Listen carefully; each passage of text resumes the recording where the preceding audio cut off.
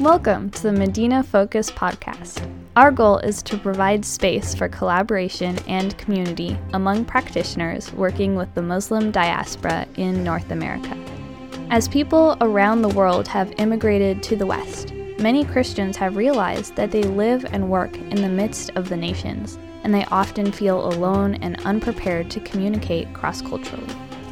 If you're looking for conversation and community surrounding issues involving loving Muslim friends in Jesus' name, we welcome you into the conversation.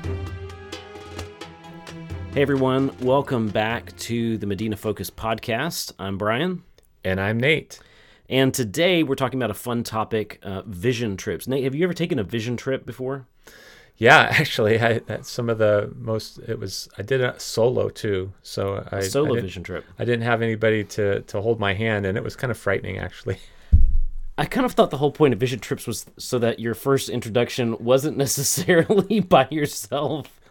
I've never heard of a solo vision trip. Well, I arrived on the ground at the airport, and somebody was there to pick me up, and then they maybe put me in a taxi to get to the next place. And I was going, I had some guidance, but I was kind of moving from place to place on my own. Yeah. We actually didn't do a vision trip where we went in the Middle East. Wow. And we just kind of got on the plane and did a lot of pre-research. That sounds gutsy. Yeah. So when we lived in the Middle East, we had this experience where this group was going to come out and kind of go on a vision trip, maybe do a little bit of work while they were there. And maybe a couple weeks before they were supposed to get there, the trip just went belly up. And Why? Why do you think? Yeah, I wonder why. Well, it was crazy because they asked us, will we be 100% safe? Can you guarantee, this is their language, can you guarantee that we'll be 100% safe? Guarantee is a strong word, and 100% is a lot of percents. And of course, the obvious answer is, well, no, we can't. But I mean, are you 100% safe where you live was kind of our retort. Yeah. And when we couldn't guarantee it, of course, they said, never mind. So I don't know. Have you had a similar experience? Yeah, many actually. I've put a lot of effort into trying. I've had groups of people say, hey, we want to go and hang out in Lebanon. We want to go do a vision trip. We can go do a prayer walk, other things. And so I go to all the trouble of putting all these plans together, and then maybe it's the third or fourth meeting that somebody pulls the plug and says, oh, my mom won't let me go or something.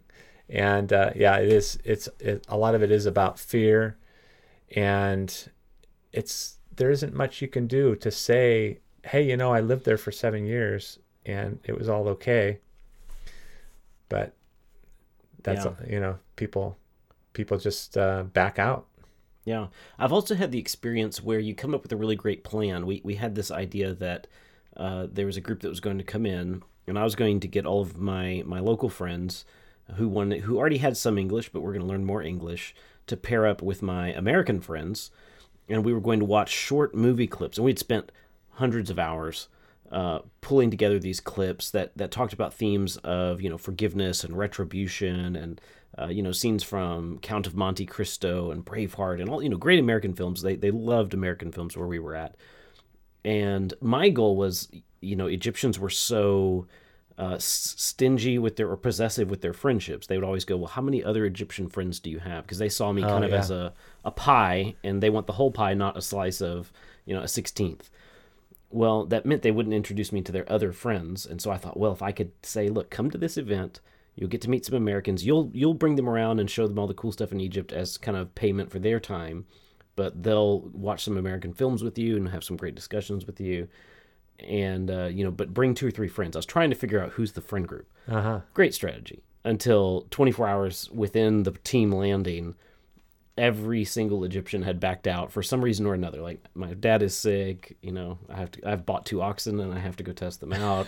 Just all the usual nonsense. So you brought all these people and they didn't have anything to do then?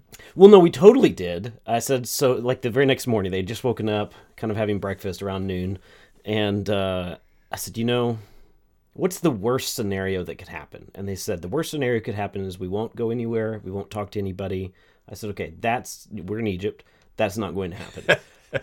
but also everything that we've spent months planning is also not going to happen. And we really had a great time. And all of the people who backed out wound up kind of taking them out and doing different things with them anyway. So we got the best of all the worlds. But well, that's true. The trips that I have taken, I usually over-planned anyway. And sometimes the best is just to follow God's will and see what happens. Usually people have jet lag anyway, and they need to overcome that a little bit. Yeah. So today we are joined by Kathy and Insaf, and they are both Vision Trip leaders and mobilizers to the Middle East. And so we're going to let them share their stories with us today.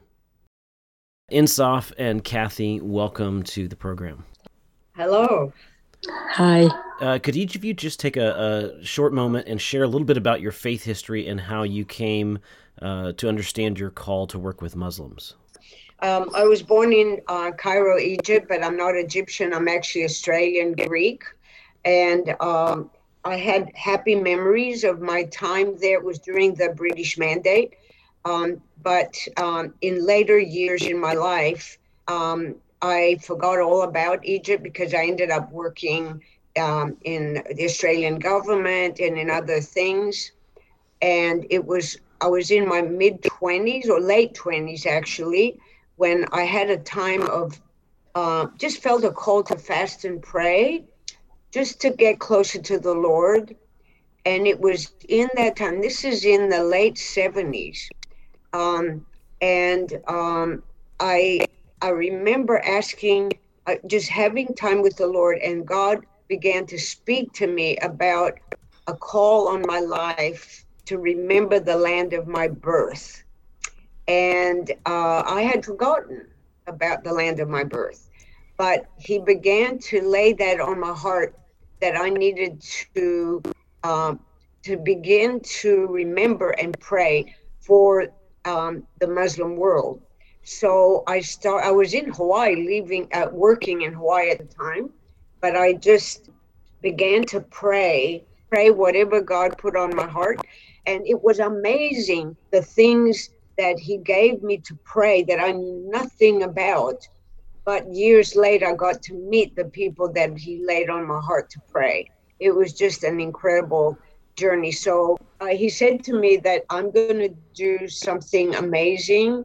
I'm going to visit Muslim people around the world, and I want you to be a part of it. And that's how it started. And at the time, I didn't know how it would happen, but then I ended up working with the Lausanne Committee and worked with a program director for World Congresses. And through that, I got to travel and meet leaders all over the world, and especially focused in the Muslim world. And lots happened after that, but yes. Awesome. Insaf, how about you? I born in Iraq, and I raised in Kirkuk, and I educated as a physics teacher. Iraq is mostly people Muslim and 5% Christian. We raised with a friend and neighbor, all Muslim. We lived very good life together as a friend and neighbor. Was so good. And then I became to I'm from Catholic family, and I became to know the Lord on the 1984. And since then, God opened my heart and my eye to see how much He loved me. And since then, I start to share the good news with people around me. And for us, with our Muslim friend, we built like good relation of trust. And with our daily life, in like the way we act, we can reflect Jesus' light in our life, like how much we honest, just to let them who we are and how as Christian they are. And in 94, we left Iraq with my husband and 2 children. We lived as a refugee for 7 years in Turkey. Then we started an Arabic fellowship in Istanbul, serving among refugees. 2001, we immigrated to Canada. Since then, God called me to go to Iraq and be a shoulder to the women, to cry on my shoulder, and I can put my hand over them and pray for the Holy Spirit to comfort them. Woman, each woman, doesn't matter what her religion is, what her faith is, she need to know how much God loves her, and she is very important. And Jesus died for her on the cross, and he shed his blood to forgive her sin. Since then, since 2003, I go to Iraq twice a year to serve among women, churches and other groups. Everyone welcome to come to these meetings, a Christian and non-Christian. And we share about the good news about God's love and how much he loves us and our value as a woman. And then I start to stop in the countries where there's refugees too, like Turkey, Lebanon, Jordan, Syria. Like in Erbil, Iraq, there is a Syrian refugee and displaced people because of ISIS. And in Turkey, there's refugees, Syrian and Iraqi. And in Lebanon, there's a refugee, Iraqi and Syrian. And Jordan, there is a refugee, Syrian and Iraqi. In each country, different nation of refugees depend on the border where the country they are. And we stop there and we gather the women together and we share them the good news about God's love. I think we all need to know how much God loves us. Jesus died for us on the cross, and with his death and resurrection, we had our sins forgiveness. And everyone can come and join these meetings because we all need to know these good news. That's great. Thanks, Insaf. Yeah, I know that one of the interesting things that we know about both of you is that you lead trips for people to go to the Middle East. And so thanks for telling us some of that history of how you started to do that and how you go about it. Kathy, do you want to tell us a little bit about your trips as well and the organization that you go with to do that?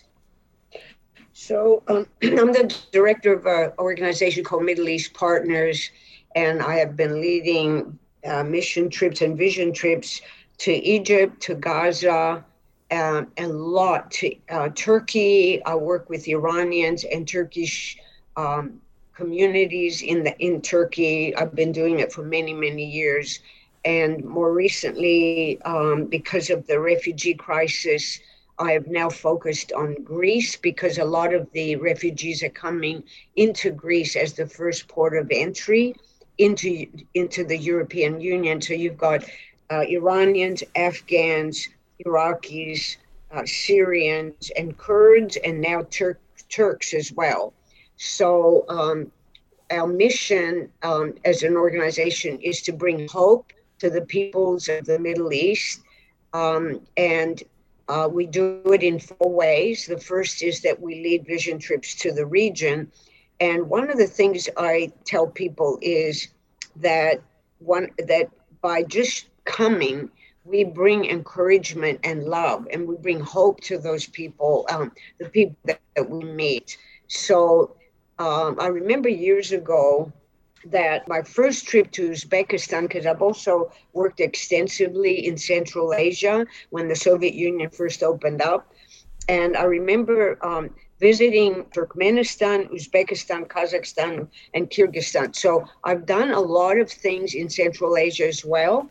But I remember the first trip to Uzbekistan in 1994, I think it was 93. I asked a local person if they could introduce me to an Uzbek believer. So I went, and so he said, well, there's just someone up the road. So we went to meet him, and I walked in, and I remember saying to him, hi, my name's Kathy. I come from the United States. I just want you to know we love your people. We're praying for you in America, and we want to bring greetings. And the man looked at me. He was probably in his mid-30s. And he said, I've been waiting for you. And I thought, really?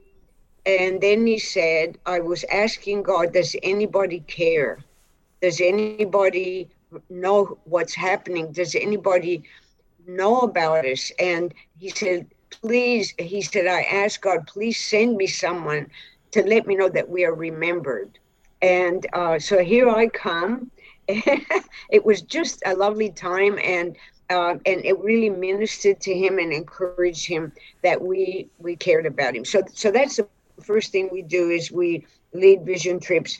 Then we also do leadership training, especially in the area of project management, because a lot of these apostolic leaders have huge responsibilities. They're problem solving, they're facing all kinds of challenges. So we come alongside and give them the tools to help them in their leadership skills, so they lead with excellence. The third thing we do is partnership development, which has to do with finances.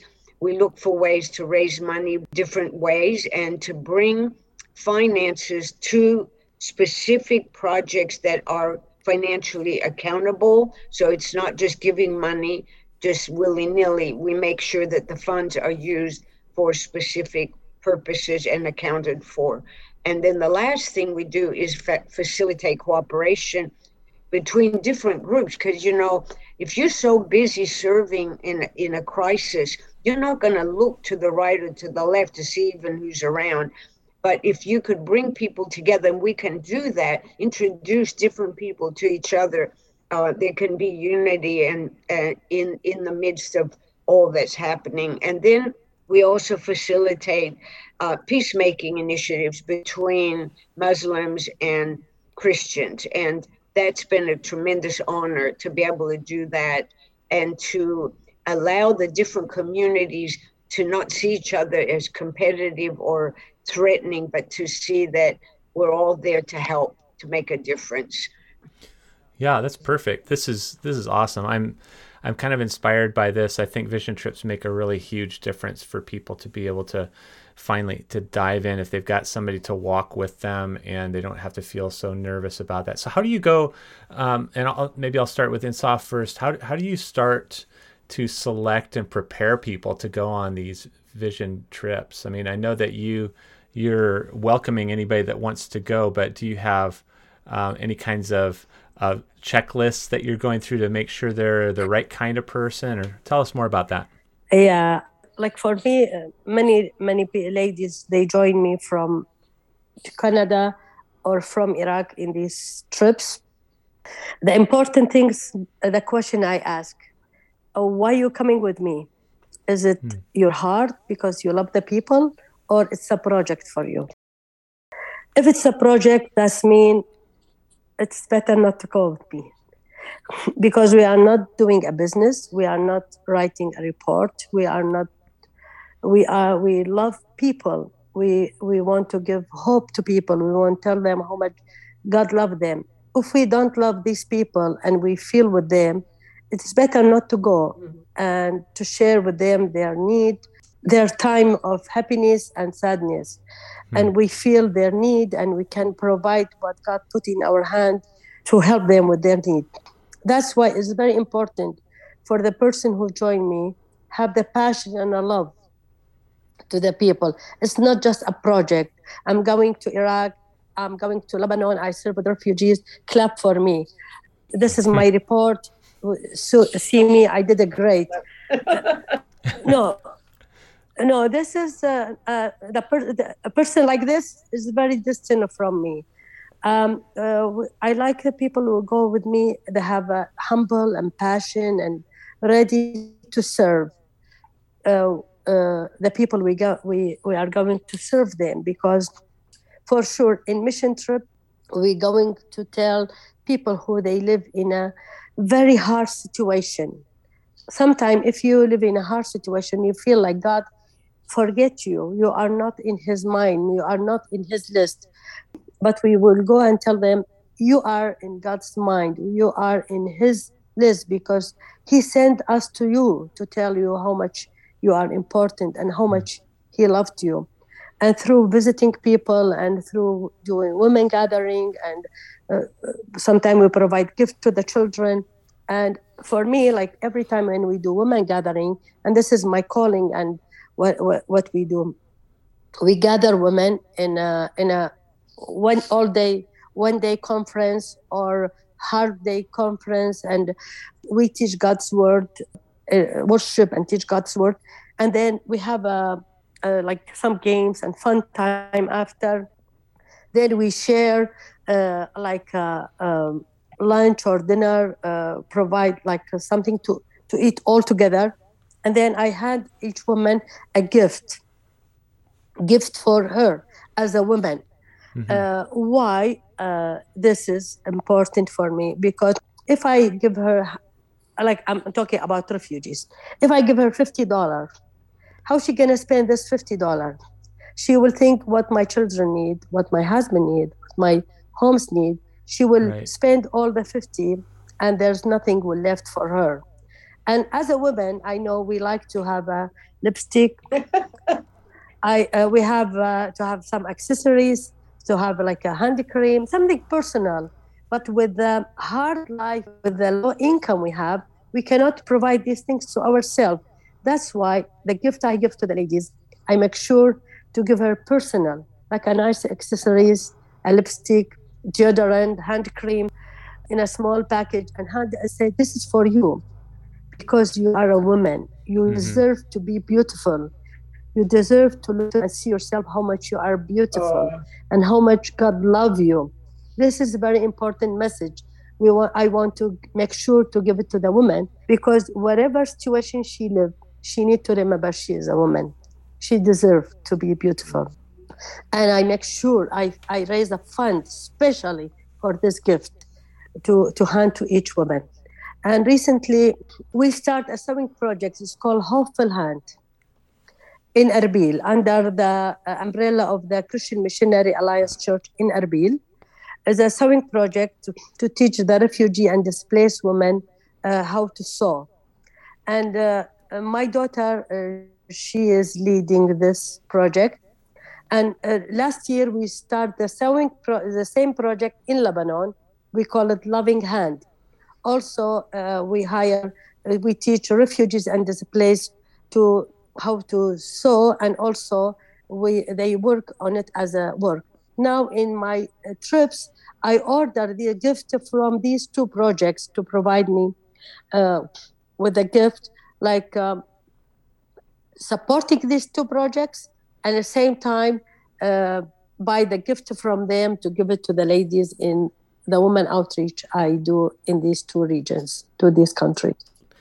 So there's a lot of places to go in the world, and for anybody watching the news, there's a lot of places that are in some state of unrest, even with a little bit of danger connected with them. And so how do you determine whether to go to these places or not, or where to go?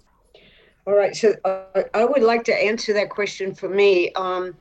First of all, we in the United States, we have a State Department that gives criteria for different countries.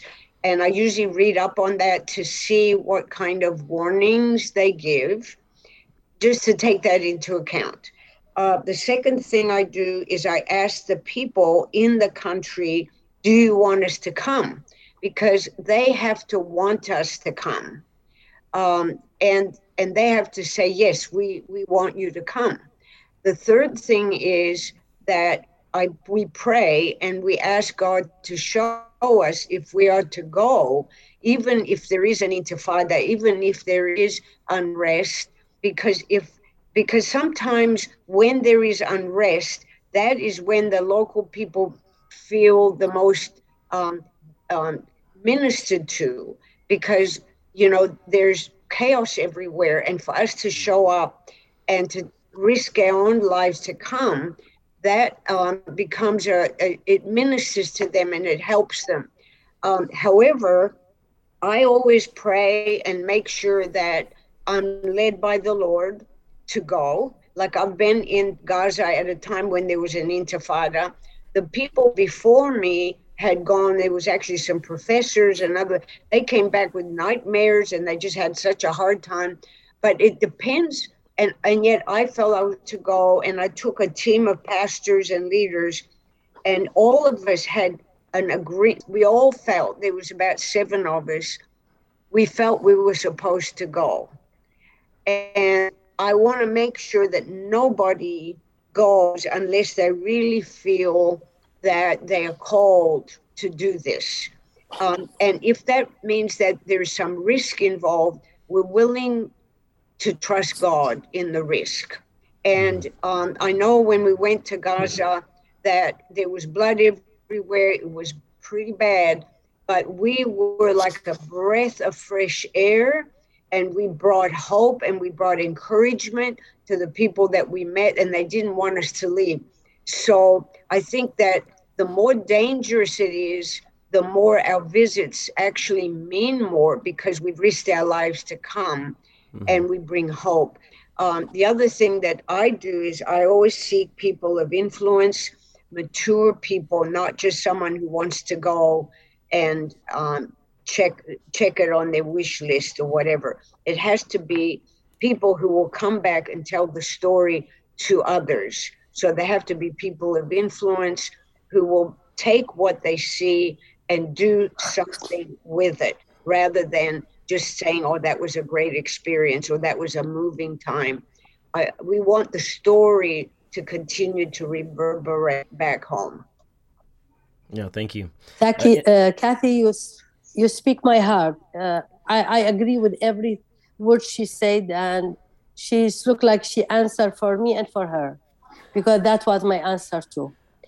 And one thing, the safest place is if you are in the middle of, and if you are in the center of God's will. Exactly. This is the safest place. And the dangerous place is if you are out of the circle of God's will. This is how I understand. That's why when I want to go to any country, I don't listen to the news. I listen to God. And if He put a passion in my heart, I follow what God wants me to go, and I see Him open the path for me. Like after Corona, last year exactly, in March, when Lebanon opened up, I went to Lebanon, and the pastor there, same as Kathy shared, I asked the pastor if they are welcome me to go and what's the need and everything. I went alone by myself. And the pastor told me, do you know, many groups, they were planning to come, but they canceled it. Thank you for coming. He appreciated my visit. And very important to know where God wants us to go, because we are His tools. Like I am a tool in God's hand. He sent me whatever He wants me to work for Him. He sent me to Lebanon, where's the need in Lebanon. He sent me to Iraq, where's the need in Iraq. Like at ISIS time, 1 year in 2014, I went to Iraq 3 times because the need was very big there. Now I'm focused to Lebanon. Most of the fund, we take it to Lebanon because the need is in Lebanon now. That's why we are sensitive to God's, to show us where's the most need, and where He wants us to spend more time, and where He wants us to get the most fund. We need to be trained to be sensitive to His voice and to have the spirit of discernment to know what God wants us to do, and then we will do what He wants us to do. Beautiful. Well said. We're awesome. on the same page. I love it. Yeah, I didn't expect that you guys would be in too much disagreement during this call, for sure. If you're like me, you're looking for opportunities to connect with other practitioners and like-minded people. Conferences are good, but sometimes you feel like you're trapped in someone else's schedule, someone else's questions, someone else's ideas. Maybe you feel like you can't get off that train, and you have these other pressing questions that you need to talk about. In the first week of September, we're having a conference called Merge 2022. There will be some speakers, but more of it will be a conversation, and you as a participant actually get to speak into the topics that we cover. We're meeting near majestic Estes Park, Colorado at the YMCA of the Rockies, so there will be plenty of free time, plenty of time to network and get to know each other. If you're interested in learning more, our email is medinafocus@vision59.com. So, what is the most impacting story that you can tell that happened, something that happened on one of your trips. It can either be a celebration story or a lamenting story. I mean, we could talk forever. There's so many stories. There was a group of Afghans and Iranians that we met in Greece, and these all refugees. And they asked us if I brought a team, and they asked me if I could speak. And I spoke from God's word. I shared a word of encouragement, and I taught. And at the end of the meeting, we said if anybody would like for us to pray for them. And these are all Muslim people, but some of them were Christians too. And we just prayed our team prayed for different people. And there was a man sitting in a chair on the left side of the room. And he looked like disheveled. He looked like he hadn't eaten in a long time. He hadn't bathed in a long time. He looked a real, just like a street person. And he was crying uncontrollably. And so I felt the need to go up to him and just sit in front of him and ask him what's happening. And he said, I'm crying because I miss my family. And I said, why, where are they? And he said, they're back in Iran. And I said, why aren't they able to come? And he said, actually, no, I became a believer, and I came to know the Lord, and I had to leave the country for safety reasons. But so I will never see my family again unless something miraculous happens, because they can't come. And it was obvious that man hadn't eaten in a long time, that he'd been living on the street. And so I felt the urge to give him some money, like about 300 euros. So I gave him some money, and he said no, he didn't take it. He wouldn't take it. And so I asked the interpreter, why isn't he taking this money when it's obvious the guy hasn't eaten in a while? He hasn't had a shower. And he said he wanted to know, what is this for? And I said, this is for you to buy food, to find shelter, to take care of yourself, kind of like the ladies with the makeup, And when I said that this is for you, he got up and he threw his arms around my neck and thanked me and said, thank you so much. And I just started to smile and said, thank you. So it was obvious that he'd been abused. It was obvious that people gave him money but wanted something from him. And I don't know what that abuse was about, but it really touched his life. And then I connected him with the leaders of the projects that we were doing so they could follow up with him and provide a safe home for him. So it's moments when just God shows up and it's just so wonderful. I may never see this man again, but I think of him, and he had such an impact in my life. And I pray that God will take care of him and that somehow he will have a chance to see his family again. Insaf, do you have a good story for us too? Yeah, as Kathy said, there's a lot of stories, but one of the stories I like to share about Hopeful Hand Project in Erbil. When we started as a training, then we turned to run as a business, for the church project.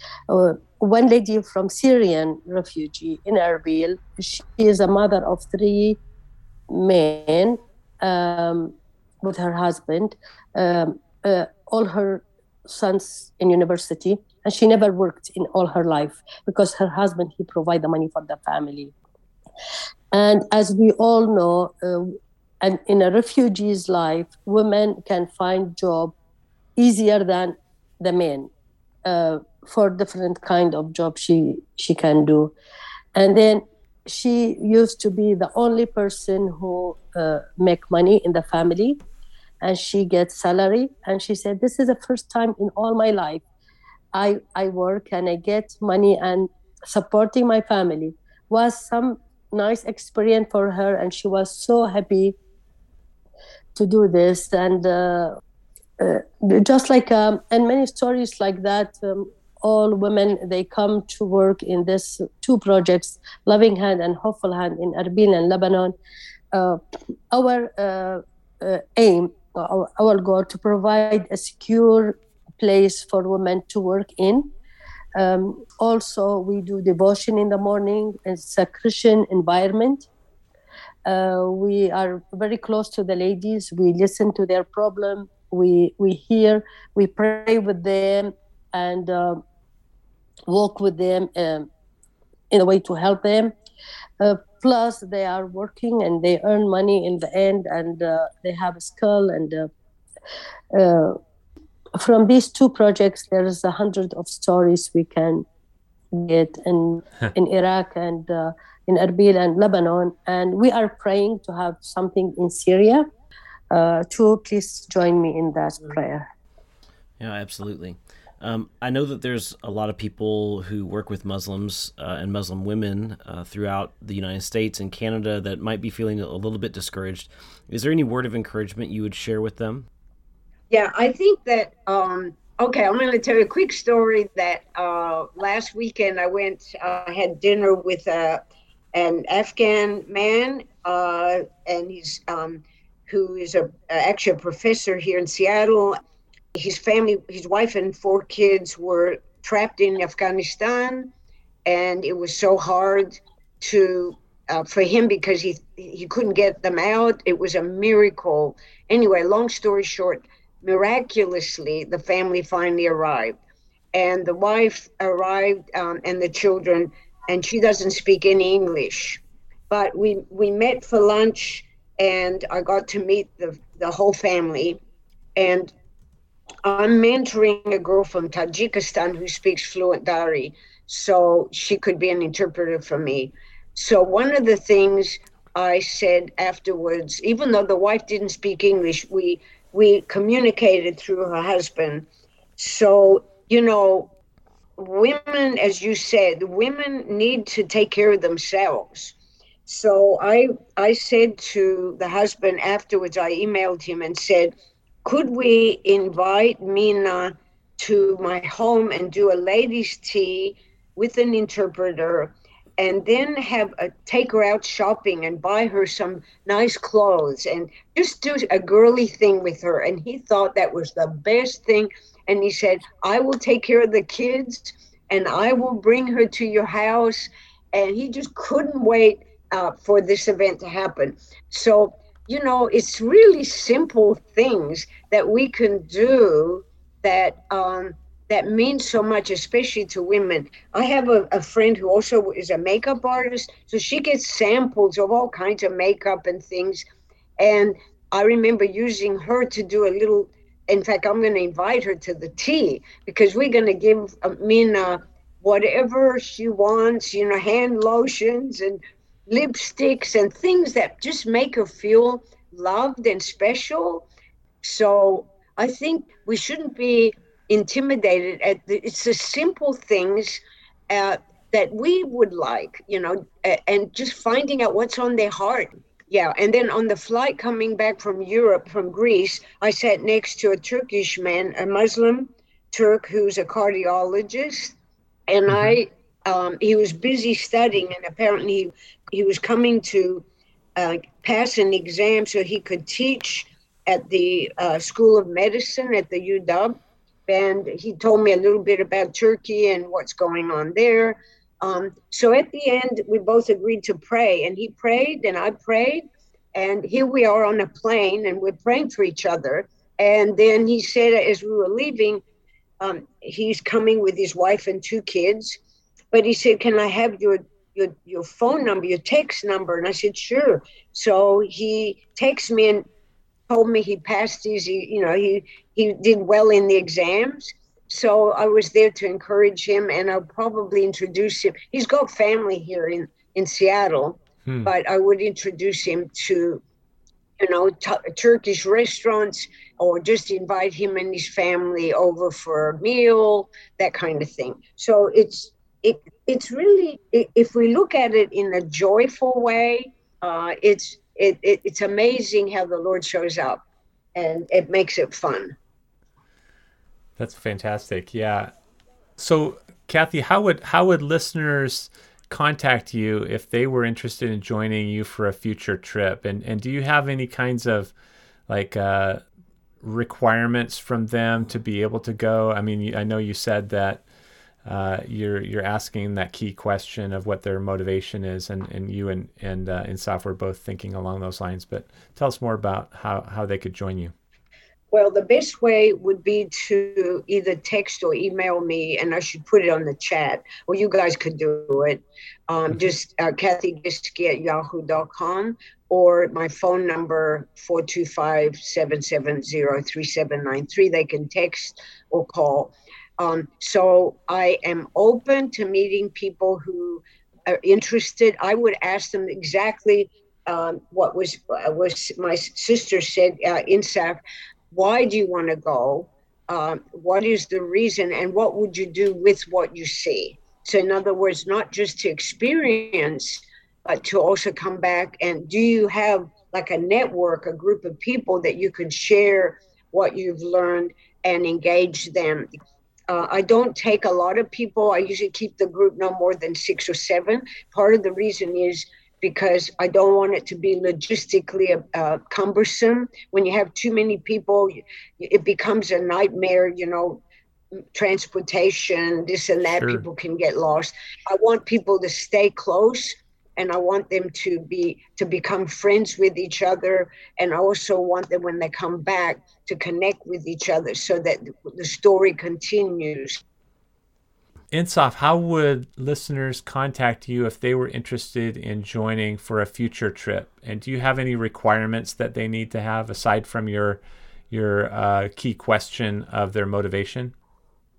First, I speak with them. I talk with them on the phone, or I need to hear their voice. This is first very important for me. In 2003, when I went to Iraq, I went with a team of 4. They said, there's a Christian journalist, she wants to join your team. Can she come? I said, I want to talk with her on the phone. I want to hear her voice. Because I want to make sure she's coming because she has passion for Iraq, or she wants to do a nice report. Mm-hmm.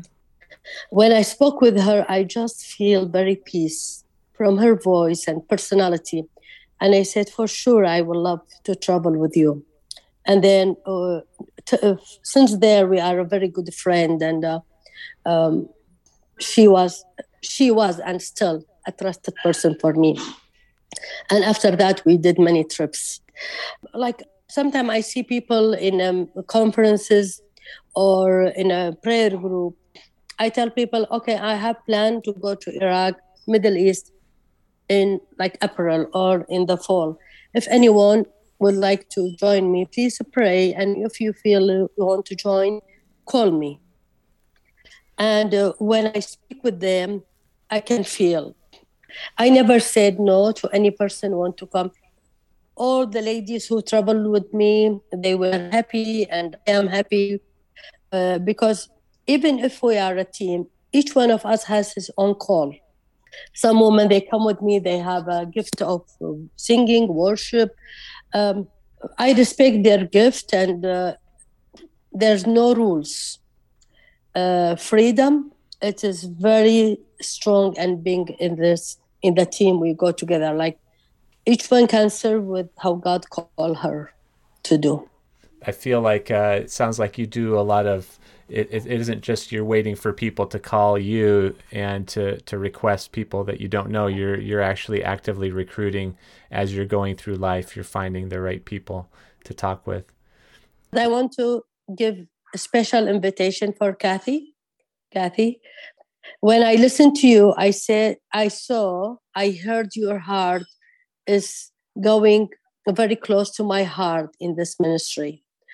And whenever you feel you like to join me, You are very welcome, please.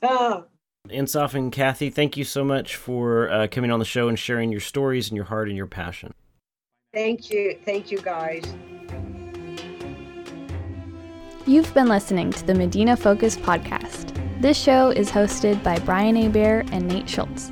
The conversations we have on this program are born out of an expanding environment of collaboration among grassroots ministry practitioners across the North American continent. If you would like to engage on a deeper level, our email is medinafocus@vision59.com. That's MEDINAFOCUS @vision and the numbers 59.com.